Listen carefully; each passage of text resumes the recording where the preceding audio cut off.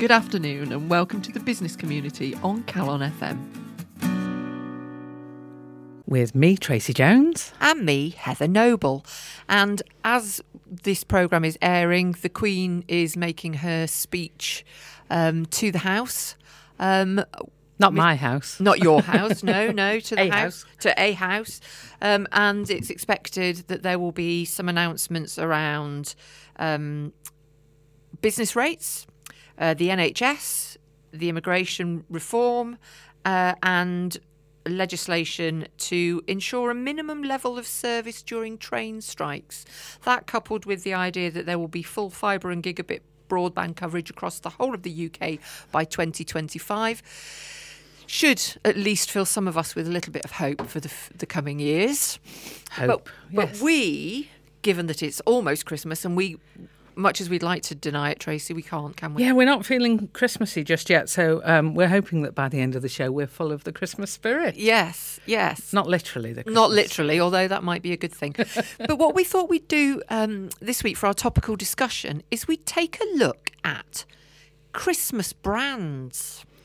Yes, I've enjoyed researching this just by asking people what they think of our Christmas brands and just having loads of people shouting random things at me, like After Eights, Yeah, well, Party Street. Exactly. Well, I started doing some research and then I thought, well, these are brands of my time. So actually I was here at Calon. So Advocar then. Advocar, yeah, eggnog and all of that, snowballs. So I went and spoke to some younger people and I said, okay, what are the brands that you think about at Christmas? And so we went down this whole, like the famous toy, there's a toy every year. They mentioned the Tamagotchi. Oh, right, Tracy Island. Wow, Tracy Island. Yes. Yeah. These big... Not that much younger, Heather. No, they were a bit younger. Yeah, Okay. yeah, they were a bit younger. I did have a Tamagotchi. I didn't have a Tracy Island. No. But I suppose these are the Christmas brands are the things that just keep coming back year on year, like Coca-Cola, etc. What Christmas brands have you looked at, Trace? Well, I found an article which I thought was quite interesting on Statista.com. I've put too many letters in there. Okay. .com.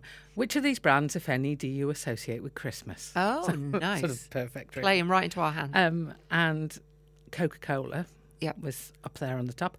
Marks and Spencer's, John Lewis, Argos, Ferrero Rocher, Bailey's, Tesco, Boots, Sainsbury's, and Iceland. Now, the article sort of went on to say that this is based on advertising, really on the advertising that they've done. And that is the thing, isn't it? These brands have become, the ones that I've just mentioned, have become Christmas brands because they've placed themselves as Christmassy brands with their festive adverts, and you can't get away from them at the moment, can you? No, and the Christmas advert is big business. We've talked about it before, that, that in itself is the start of Christmas for a lot of people. Absolutely. And so that's what people were mentioning. But like you, people were saying things that they remembered from their past. So I think there was a sherry advert. Enver Cream, was that the Hinge and Bracket? Oh my gosh, yes, Hinge and Bracket. Yes. Baby Sham and all of those sorts of things. But yeah, largely it's based on the advertising that's done. So I also found another really interesting article, which was the best ads so far for Christmas 2019. The list was huge. Okay, I only got a very small snippet, but it was on an article for advertising professionals. So the website is called campaignlive.co.uk, and not only do they have the advert on that website, they also have an explanation of the thinking behind it and the company that made it. So the one that stands out for me, because it relates to, get another plug in for it, my Christmas Eve show at 5:00, which has got Christmas brass band music, the Co-op, Not So Silent Night.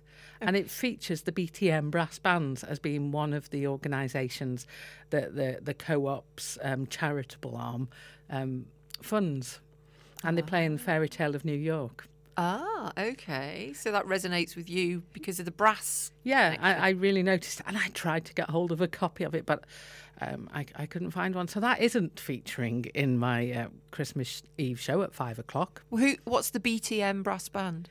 It's quite a What does BTM an stand for? established. Do we know? I don't know. No, okay. It's a just lot, they're a lot known of the as brass bands used to be sponsored by the works, the companies that they took their players from. Right. So a lot of, like the Brighouse and Rastrick brass band, it's based on a district. It might be the Grimethorpe Colliery band. Yeah, okay. But actually, a lot of them, obviously, there's not so many mines around anymore, and they get sponsors from elsewhere. Right. So they can change their names quite a bit, but sometimes they do come back to the original one. So I do apologise. I don't know what BTM stands for. Okay. They mentioned a couple of others that I'd seen. The home base advert. Now, this one sticks in my mind because Yolo, my 10-year-old son, was absolutely flabbergasted by this. And it's a lovely domestic scene of a woman and her child decorating a Christmas tree. And the child places on a decoration that it's clearly made itself, maybe at school or playgroup or something like that, and putting it on the tree. And the mother's look of horror at this decoration amongst all of the other beautiful ones. And when the child leaves the room, the mother turns the Christmas tree round. Oh. And Yolo was absolutely appalled by it. Well, I mean, I haven't got children, but I have heard that it's the sort of thing where you let the 4-year-old pile all the decorations on, and then when they go to bed, you go and put it back on symmetrically and hide that gaudy, freaky Santa or whatever it might be. Well, he did say to me, "You don't do that with ours, do you, Mum?" And I honestly said no, but because our Christmas tree is so full of their decorations that if I turn it round, it would make no difference. I let go of any pretension of the type of baubles I had on my Christmas tree when I had kids. Yeah, and I think that's I think that's par for the course. So what about you? Anything that's not an advert that's related to Christmas for you? Well, what I thought I would do, I was interested to know when these things came into to be part of Christmas. So I went back and had a look at Quality Street, for example. Yeah. Most households will have a tin of Quality Street or a plastic tub of Quality Street, as it now is, or roses or whatever. So I thought I'd have a look and see how long Quality Street has been a chocolate. Oh, excellent. And it was first invented in 1936. It was named by John Mackintosh from the Rowntree Mackintosh family.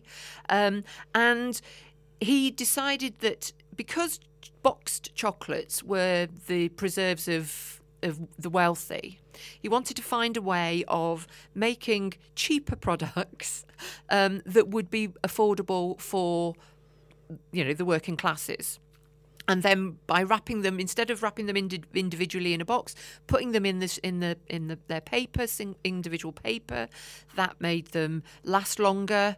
And so it was invented in 1936. And the name, do you know where the name comes from? No.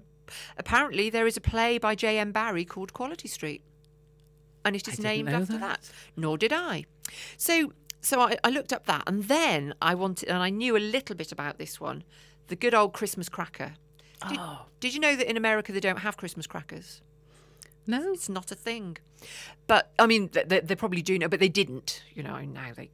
But the Christmas cracker started by a guy called Tom Smith. Now, if you go to, if you go to a mass Christmas meal in a hotel and there are crackers on the table, very often they are Tom Smith crackers. Oh. And they, so they set it up. And we take Christmas crackers as, it's just a given. I know something about this, Heather. Go I on. know something about crackers. on. Weren't they originally called bangs of expectation? Oh, well, it doesn't Yeah. say Well, I found that on a BBC article. Oh. Apparently, when they were first made, they were called bangs of expectation. Oh, right. Okay, I didn't know that. They were apparently invented in 1847 by Tom Smith. And he used to make sweets that he sold in twists of paper, and he decided to just push that on a little bit and then started putting in little love messages. And then, of course, in time we got to the cracker, crackle, the fire bit, the snap. Yeah, and I do worry about Christmas crackers now because we pulled a few Christmas crackers last night, didn't we? We did, yeah. Our... And I had a rubbish hat. I ended up with the worst hat. I don't know how. So at the business community Christmas meal, it was very nice. It was nice, yes, yes. We pulled some crackers and the little bits of useless plastic inside them. I think that society's not so happy with those anymore. No. And I'm hoping we do go back to something a little more homespun. A little bit, more little sweeties with love notes in, maybe. Yeah. So the Bangs of Expectation came about, apparently, because he was inspired to add an explosive element. To liven the family up. And he was inspired by the sight of a log crackling on the fire. So, and also inspired by magic tricks he'd witnessed whilst working at the music halls. But there is something, we said about this last night, the smell of a newly snapped Christmas cracker. I think it's just, I don't know, it just takes you back, doesn't it? Yes, yeah. But I don't need the plastic spinning top or the moustache or whatever, or the ring. And another thing that's coming under fire for sustainability is Christmas cards, isn't it? Yeah. And I found out something new this year about Victorian Christmas cards. So we obviously have explosive elements in the Bangs of Expectation. We also had Christmas cards with things like dead robins on, or children riding flying bats, or a man being attacked by a bear, or a mouse riding a lobster. I don't know what they were smoking. They're not your typical Christmas. No, images. that was the sort of festive illustration that was favoured by the Victorians. So quite weird. And I'm staring at a picture of one now. Let me just share that with you. This is the picture of a dead robin, and the sentence underneath said, "May yours be a joyful Christmas." Oh, that is a dead robin. It looks he's just to lying me more on his like back. a threat than a Christmas greeting. Yes, it's not the sort May of thing. yours be a joyful Christmas, as this dead robin. Yeah. Well. So it's really bizarre, isn't it? And I know a lot of people now are using e-cards or are looking for more sustainable way to send cards. And I think we're going to see some of the Christmas offerings change a little bit as we look at single-use plastics, obviously with the crackers, and recyclability with cards and wrapping paper. So I think that, in another few years, I won't even be able to mention snowballs and Advocar because people will look at me like I'm like a dinosaur if they don't already. Anything about Coca-Cola then? So there's this big myth, isn't there? That Coca-Cola are the one that turned Father Christmas red. And I'm not sure whether it was true or not. But according to this article, Father Christmas had been red before Coca-Cola. But Coca-Cola really latched onto it. But it does say that it isn't sure where the image originally came from, but he has been seen in green and purple and gold and brown. Father Christmas in brown? I don't know. No, that's not right, is it? I thought that they had done that, that they'd made that change. I was also looking at Christmas is often a time for board games, isn't it? And you think of Spears Games, who made Scrabble and still do make Scrabble, and Waddington's, Monopoly, and I looked up Waddington's to see what games that they had made, and they made things like the little Formula One game. I don't know if you remember that. I think my brothers had it. It's a little. It was just like a circuit, really. It's not very. We were easily impressed. And there seems to be new games that come out every year, and it's almost as if there needs to be a new game every year. So this year, the thing? Yeah. Flying Burrito. What's that? I really don't know. Apparently, I'm going to find out. A friend messaged me and says, "Can I buy this Christmas present for your kids? Do you mind burritos flying around?" I don't. Do you mean real burritos? They're apparently like beanbag burritos. Because there's the Flying Burrito Brothers, isn't there? I really don't know. I will let you know if our telly gets broken and a few glasses in the process. Well, I shall be intrigued. But one game that was mentioned on this list, apart from like Cluedo, that was invented in 1949. I think we've all played Cluedo. Buccaneer. Buccaneer. Do you remember that? It's like a bucking bronco. Oh, that's thing. Buckaroo. Oh, I thought it was Buccaneer. No, Oh, no, Buckaroo. Buckaroo. You're Yeah. right. Oh, yeah, well, maybe it doesn't. Well, oh, right. Okay. So I went off on a whole memory lane thing there with that. When you hang the stuff on the back end of that Yeah, that was donkey and then it. Buckaroo. Yeah. Oh. And Mousetrap. What about Mousetrap? These are all games that we used to spend hours playing. But Monopoly, I think. Monopoly, Trivial Pursuit, and Cards Against Humanity. These are... Yeah, for the adults. Be careful, don't get that out when Grandma's coming round unless you know Grandma really, really well. Wait till the kids have gone But it's, to bed. yeah, it's they're just brands that, when do we play board games? Christmas is about the only time we all get together and think, crikey, what we're going to do now we're stuck in a room together. Do we talk or do we play games? Yeah. Let's play Let's games. play games. I'm so excited. I just can't hide it. I'm not going to lose control, though. We're going to play a quiz. It's the Guardian Business Christmas Quiz 2019. And you can find it on the Guardian website, as I have done. And it's here in front of me, and we can answer it. And we can get the questions and the answers now, live on Oh, air. gosh, okay. So, Heather, who described their business relationship as a corporate Romeo and Juliet? Was it Mike Ashley, talking about his Sports Direct's new auditors, the chief exec of the Hong Kong Stock Exchange on his bid for the London Stock Exchange, or Elon Musk waxing lyrical about his love for Twitter? So we're talking about a corporate Romeo and Juliet. Oh, my goodness. I'm going to go for Mike Ashley. Mike Ashley. What do you think? Don't make these all mine. This has. No, I would have gone for Elon Musk, Oh, was probably, you? but it wasn't either of those. It was the chief exec of the Hong Kong Stock Exchange on his bid for the London Stock Exchange. Oh, okay. All right. Love affair of two stock exchanges. Wow, okay. I don't think there's a play coming from that one, is there? No. Okay, question number 2. What were WeWork's co-founder Adam Newman's previous business ventures? Was it selling collapsible mops and buckets to offices, selling skateboards and potted plants to startups, selling women's shoes with collapsible high heels, and baby romper suits with reinforced knees? So WeWork's co-founder Adam Newman, collapsible mops and buckets, skateboards and potted plants, women's shoes and baby romper suits. I'm going to go for the collapsible heel shoes. Okay, I was going to go for mops and buckets. Okay. Let's go with collapsible heels. You were right, Heather. Oh! Okay, what music format made a comeback this year? Minidisc, cassette or vinyl 78s? Well, I wasn't going to say vinyl because my kids are all over vinyl at the moment, Yeah. but not 78s. No, it's not mini disc, I don't think. What was the other one? Cassette. Shouldn't really make a comeback. I think, no. Let's go with vinyl. It was the cassette. You kidding me? Wow. Okay. Yeah, Yolo had cassettes a couple of years ago, and he was getting so frustrated with not being able to jump to where he wanted to jump. Yeah, fast And then- forwarding and then rewinding. and then the tape coming loose. I'm like, yeah, welcome to my Yeah, world. and the pencil to tighten it up Yeah. again and all of that nonsense. Okay, Ryanair's chief executive, Michael O'Leary, is known for cutting costs at the airline. But what scraps can the Irish Scrooge, that's hard to say, Irish Scrooge, expect for his own potential bonus? Is it 99 pence? 99.99 euros, sorry, not pence. Okay. 999,000 euros or 99 million euros?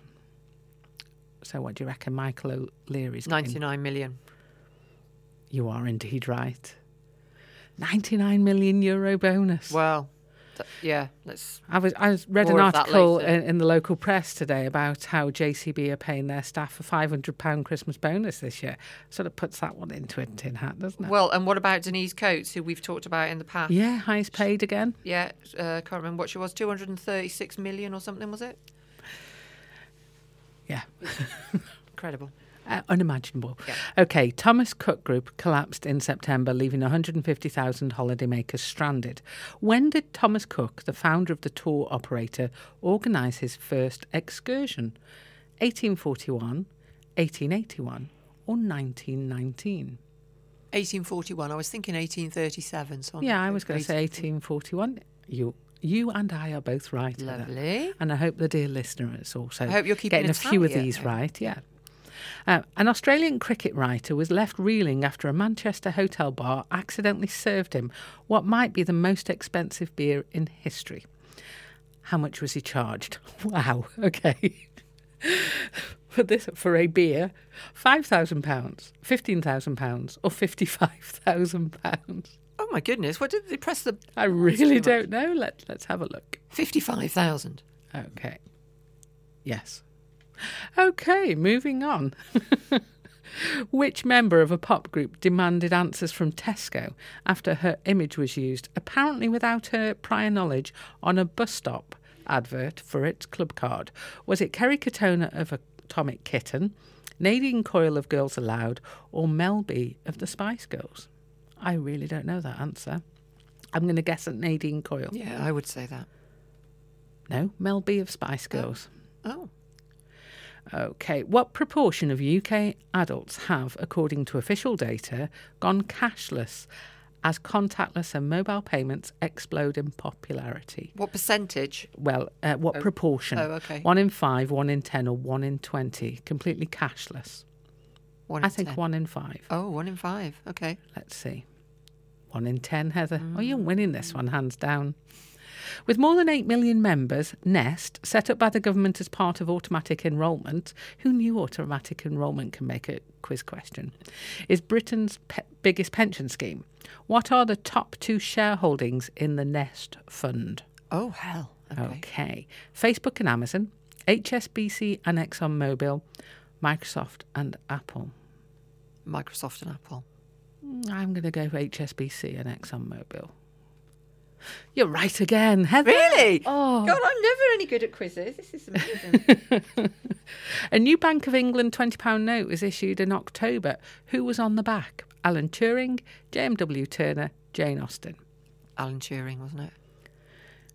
It wasn't. It was JMW Turner. You were was so it? confident about that one. Oh. Okay, listeners, how are you doing? Do let us know if you're beating us hands down. Marks and Spencer's was ordered in August to change the name of its porn star martini drink because it breached an industry code, presumably the porn bit, not the star and martini bit. What was the new name? Passion fruit martini, passion star martini, or passionate martini? Oh, my goodness. I haven't got a clue. I'm going to go passion star martini. Yeah. And I'm right. Yay! Yay! Get one right. Okay, the first fake meat burger that went on sale at the JD Wetherspoon pub chain this year is made of what? Pulverised jackfruit blended with beetroot powder, corn flavoured with herbs and spices, pea, soy and rice protein, and chicory root. Jackfruit. Let's have a look. Pea, soy and rice protein with chicory root. Would you eat that? Don't Is know. it meant to taste like a meat burger, but it's I fake? don't like anything that pretends to be meat. Something it isn't. No. Yeah. Well, that's I don't true like of most meat. things in life. Okay, which of the following did not happen to Elon Musk in 2019? He hit a traffic bollard while driving the new Tesla Cybertruck in Malibu. What did not happen to him? He pledged to develop a flying version of the Cybertruck by 2030. During a theatrical official launch of the Cybertruck, he looked on as the bulletproof windows were smashed by metal balls. Oh, they're all quite bad. I want it to be the one where he hit a bollard. I got a feeling he did crash it. Do you think he would say he's going for a flying Cybertruck? I mean, He probably possible. would. I'm going to go for the traffic bollard with you then. Okay. No, the one he didn't do was pledge to develop a flying version of the Cybertruck. He did drive into a traffic bollard while test driving, and the bulletproof windows did get smashed by metal okay, balls. I got it wrong. So shall we just have one more? Yeah. Okay. How did WeWork describe its mission? To democratise the office rental landscape, to elevate the world's consciousness, or to work for global peace? Oh. I'm rather thinking that it's to democratise the office rental landscape. The other two seem a little bit Ambitious. ambitious. Shall we go Yeah. with that one? No. World Apparently, peace. WeWork described its mission as to elevate the world's consciousness. Well, there we go then. So there are more questions to that quiz, aren't there? There are Do more the whole- questions, yes. So if you want to go and carry out the whole quiz for yourself and try it out on people that you know and love that like business, then you can find that at the Guardian website, and we'll put a link for that on our blog, on our own website, which is thebusiness.community. In the discovery section this week, Tracy found, or happened upon, I'm not even sure how you found it, a TED Talk. You know how we like TED Talks on this show. And I found it because somebody had written an article about it saying this is the best TED Talk ever, and I bet you've never seen it. Right, okay, so it's a TEDx talk, so it's a shorter one, isn't it? About 12 minutes? 12 minutes, 14 seconds. There we go, all right. And so I watched it last night on your recommendation, and quite apart from the content, the delivery was fantastic. Yeah, it was absolutely just brilliant, wasn't it? It was done as a story. It was very, very funny. Some little asides that just were hilarious. It was fantastic. It was fantastic. Do you remember when we've reviewed a book called TED Talk Storytelling? Yes. Yeah. And they go on about saying that you don't start by introducing yourself. Tell a story that's going to get people hooked. He did that. He did that. He told a story about how he was 7 and his sister was 5. They were playing on the bunk bed, and he tells us so much better than me. Even though I've got the transcript right in front of me, even if I just read it out, it wouldn't be that good. And how she'd fallen off the bunk bed, and he'd persuaded her not to go and tell his parents, even though I think she actually broke a bone. He persuaded her that because she'd landed on all fours, that no human could possibly land on all fours, and that means that she must be a unicorn. So she did. And 5-year-old sister was delighted with that and happily scrambled back up onto the top of the bunk bed.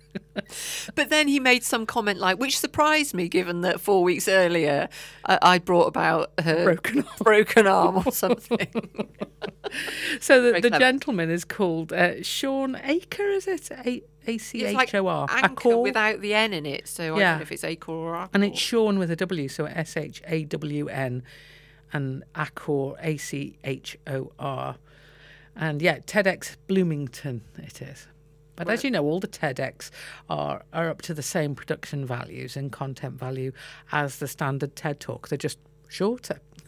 And his big thing is about happiness, really, isn't it? Yeah. He's written books happiness on the subject. in the workplace, this talk is about. Yeah. But I think it can apply to happiness in life in general. And he's got the credentials. You know, he's not just spouting an opinion here. He's done the research. He knows his stuff. But it's just the thing, and again, harking back to that book, is he's telling his thing, which could be incredibly boring. It's based on research that he's done, but he's telling it in such an engaging way that it is a story, and there are stories nested in stories, and I think it's absolutely amazing, and I would encourage anybody to watch it, not least because the guy is like a stand-up comedian. Yes, it was a bit like that, wasn't it? But not cheesy. It was just so clever, and I think the beauty of when something is funny and it just kind of creeps up on you as funny, you go, oh God, that was funny. Yeah. And you're not expecting to be entertained in that way. But one of the things that he talked about was the whole, we're often programmed that if only we could be successful, then we would be happy. But he talks about thinking about it the other way around. If you decide to be happy first, then let success come. Because if you're always striving for success, that's a movable feast. Yeah. So you're never going to get there. So I'm going to be happy when I get that qualification, but then you change the goal. And so I'll be happy when I've got that next qualification, or when I've got that promotion, or when I achieve this level of salary. So you're never actually catching up to what you've defined. No, it reminds me of when I was a kid, and when you really, really want something to happen, and so you make a little deal with God. You'd say, right, okay, if you can make that happen, then I'll never do this ever again, or I'll never do that ever again. And of course, it's very short lived, but it's not just him harping on and saying, well, I think that if you say you're happy, then success will follow. You there are lots of writings out there that would espouse that. This is based on research he's done. It's called positive psychology. And he's talking about the fact that if you're happy, you have dopamine in your system. And when dopamine floods into your system, it's got two functions. Not only does it make you happier, but it actually changes the way your brain works. And your brain allows you to adapt to the world in a different way. It allows you to learn more. So if you're happy, there's more chance that you can learn what you need to do and go on and be successful, and then you're happier. And that sounds like a self-fulfilling prophecy to me. But I think there's truth in that, because, on the days when everything's great, you think, I'm on fire today. Everything's just singing, everything's just going really well. And you never consider that it's because you're in a positive mindset, in the same way that when you're having a bad day, it's often attributed to the fact that you're just in a bad mood. And so the one brings the other. So I think that, we encounter this regularly, but it's not something we consciously try to do. No. And he's talking at the end, it's about 11 minutes in, he's talking about some of the suggestions and some of the things that they've tried in their company that does this research. And they're very simple things. So it's about, because you can't, it's easy to say, just be happy, just be positive. You actually have to work at it, especially if you've been in quite a negative place. But he says there are ways you can train your brain to be more positive. And he said, 2 minutes for 21 days in a row, and they've actually shown that you can rewire your brain to be more optimistic and hence more successful. And simple things like getting people to write down 3 things they're grateful for 21 days, or meditation, and allowing people to do random acts of kindness and conscious acts of kindness. So, I was blown away by it. A little 12-minute talk that has become one of my favourites on TED at the moment. And I think we have to be careful that we're not saying that. If you have a mental health issue, if you're mentally unwell, that's a different thing. This is just about being able to be positive. You need to seek intervention and support. But it's putting it in a different order, isn't it? It's not waiting to be successful to be happy. Yeah. It's choosing happiness first. The happiness route for you, because how you achieve happiness when you're not actually happy at the moment will vary from person to person. But then once you've got happiness, you're in a better position to be successful. And again, it's not saying just be happy and everything will succeed. There's a number of other factors that come into play as well. You can't just sit there saying, I'm happy, bring the success to me. And on that TED Talk, and we will put a link to it on our website, the Business Community, there are links to other articles, books, podcasts, interviews, all sorts of things that he has given. So we'll make sure that they're all there for you to click on. You're listening to the Business Community on Calon FM, the last show before Christmas, but not the last show me and Heather are doing before Christmas. Heather's got a music show with her husband. Good luck to you, Heather. Yeah, yes, that's 10 till 12 on Monday. And I've got the Christmas Eve Brass Show, which is on at 5 o'clock. 2 hours of Christmassy brass band sort of music. Is that on Monday or Tuesday? That's on Tuesday, Christmas Eve. Ah. Yeah, that would be why it's called the Christmas Eve Brass Show. Oh, yeah. Okay. And then the business community is back on air on the 2nd of January, but we're not live in the studio. We're going to give you a little treat. On our website, we've got a collection of 10-minute... what do you call them? Shorts. We call them chat splats on the website. Yeah. And it's just us talking nonsense for 10 minutes instead of an hour. It's 10 minutes. We've challenged ourselves to only talk for 10 minutes, which you realise is quite difficult for us. We have to actually put a timer on to stop us. And we don't know the subject until it spurts out of our mouth. We start the recording and then just talk for 10 minutes based on whatever subject first comes into our mind. Okay, it sounds a little bit rubbish. I actually enjoy doing them, and I'm hoping the few people enjoy listening to them as well. Yeah, it's not planned. It's not. It's just us. It's just me and being Heather. us. Yeah, being us. So for good or for bad. So part of the show will be our chat splats for you, and then the other part of the show will be some of the highlights from the show in the year that we thought we'd pick out for you. Then we're back live in the studio on the 9th. Yes, and that means then we'll have been doing the show for a whole 2 years, Heather. That's amazing, isn't it? That is incredible. If you've you've been with us for the whole journey, then please... I'm sorry. Yeah. Then please accept our apologies, yes. No, we'd like to say a very sincere thank you. Yeah. Okay, so our profile this afternoon is of a gentleman who is synonymous with Christmas, but largely...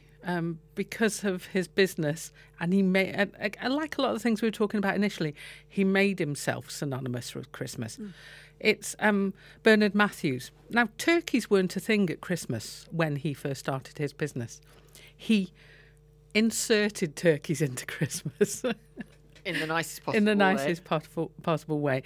And you can find the full story of the Bernard Matthews journey on the website, and it's actually called Bootiful Story. And if you're old enough to remember Bernard Matthews at his height, then that was part of his advertising campaign. Bernard Matthews would be there on his farm, maybe carving up one of the turkeys that we've just seen in the field, and he'd go, "Bootiful." And he sort of have but not with red my northern cheeks accent. He looked like a farmer, didn't he? He had red cheeks and a sort of big hands, and was a burly guy. Although he wasn't a farmer originally, he was the son of a car mechanic and housekeeper. Yeah, I mean, he certainly built up his business from next to nothing, really. According to the story, he started off with 20 turkey eggs, which he bought and then resold. And we often hear this with the entrepreneurs that we profile, is they start off buying and selling something. They buy it for cheaper than they sell it for, and then they buy something else and then sell that, and so it builds and builds. And this is what happened with his turkey farm. I think along the way he diversified, but what I can gather at the moment is that the business has then gone back to its core, which is farming turkeys. Yeah, I mean, the whole buying 20 turkey eggs, it didn't actually work out terribly well for him, because he bought them for £1.10 and then hadn't calculated the fact that he was going to have to feed them. So the cost of the feed rather negated any profit that he might have made. But apparently, after doing his national service, he started in insurance, and then in 1950, he went back into the turkey market, so to speak, and bought Great Witchingham Hall, which was his home until he died. And business headquarters. To the point where he and his wife lived in two of the rooms, and the turkeys were hatched in the dining room, reared in the Jacobean bedrooms, and slaughtered in the kitchen. So, so it was a turkey factory completely bonkers, yes. Yeah. He did go and buy some airfields to house the turkeys in the 60s. So I believe that the Great Witchingham Hall actually did become a proper home rather than a turkey farm. Yes, I think they spent some of their wealth on it. And I think the organisation now employs about 2,000 people, which you imagine in Norfolk, rural Norfolk, that's going to be a massive employer for the county. He was an interesting character. He's done a lot of work in his area where he lived. So you say employed a lot of people in that area, but also involved in projects to do with Norwich Cathedral, Norwich Hospital, University of East Anglia, Norwich Castle Museum, libraries and other things around there. So he was deeply embedded in the area in which he was running his business, which is to be praised. Doing my research, I didn't come across anything that I thought was too controversial until he died. Yes, it's an interesting story because there are a couple of things. So he married a lady in 1952, and they adopted 3 children. But then, he and his wife lived separately, and he had another child with another woman, although he still remained married. Yeah. So he had one biological child and 3 adopted children.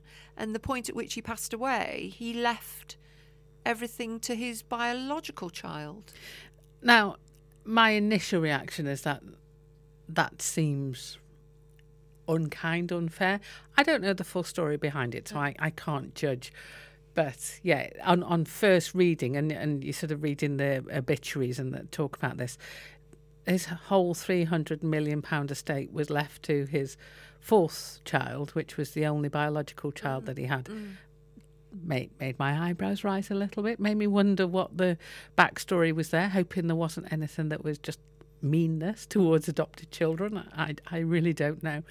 But yes, he died having left his business to his children. Now, I don't know how Bernard Matthews is doing so much at the moment, because their website is very nice, but it's really out of date. It is. I was looking at their sort of blog, and I think there's stuff from 2016. Yeah, and the latest press release and news, so there's a section for media. The most recent one on there is 2015. So it suggests that either just the website is being neglected, or is the business being neglected? Yeah, they did. I as is our wont, I was looking for any negativity, and I had a look on Companies House, and as a large employer, you're bound to get tribunal claims, etc. So there are quite a few of those. Yeah, and then they also had a data breach. They were targeted, and I think 200 employees' personal details were hacked into. So I think that was a bit of controversy. I think that was in 2016. So before the big fines. Looking for them. Yeah. But they are on their website. They are declaring their gender pay gap. Yeah, figures. I noticed that. Yeah. And they're certainly below. Now, what I found really interesting, actually, is that I thought that they would employ more women than men, but the proportion of their employees is very much weighted towards men than women. And I thought that for sort of semi-skilled, potentially, for some of the work that they would be doing, it might be a more female-dominated business, but it's not. There's more men. But the bonuses are the same. There is no differentiation. Bonuses between men and women are paid exactly the same. Now, whether that's because they don't pay any bonus, I don't know. But they're declaring zero difference. So they're not going bonus at the same level as Michael O'Leary, then? No, or indeed Denise Coates. Yeah. Indeed. Yeah, it's a whole other world, isn't it? So that's Bernard Matthews, a beautiful. I can't do it with my accent, I'm sorry. We used to have these things when we, my folks didn't have much money, so we used to have these sort of round turkey joints. So it would be turkey meat that's been sort of forced together, surrounded by fat, and you'd roast it. And that we used to have that on a Sunday, not every Sunday, but I can't remember what they used to call it. It was like a turkey roast or something. Big business. So, as we said right at the beginning of this section, turkey wasn't a meat for Christmas it was only a Christmas meat. It wasn't a mainstream meat, and it became more mainstream and less expensive courtesy of the likes of Bernard Matthews. Whether you like it or not, that is what happened. So we're at the end of the show, and at the end of the year for the official business community shows. Heather, you looking forward to 2020? It's going to be interesting, isn't it? I think that, whatever we've avoided the B word all of this time. I imagine that, it's going to be on the radar next year massively. We just have to wait and see what the future holds. But we're moving forward, whether we like it or not. We will be moving forward through this now. We will. Thank you so much for listening all this year and all the last year. We hope you decide to join us next year as well, because we're still going to be here. We're still going to be here, yeah. Have a very Merry Christmas.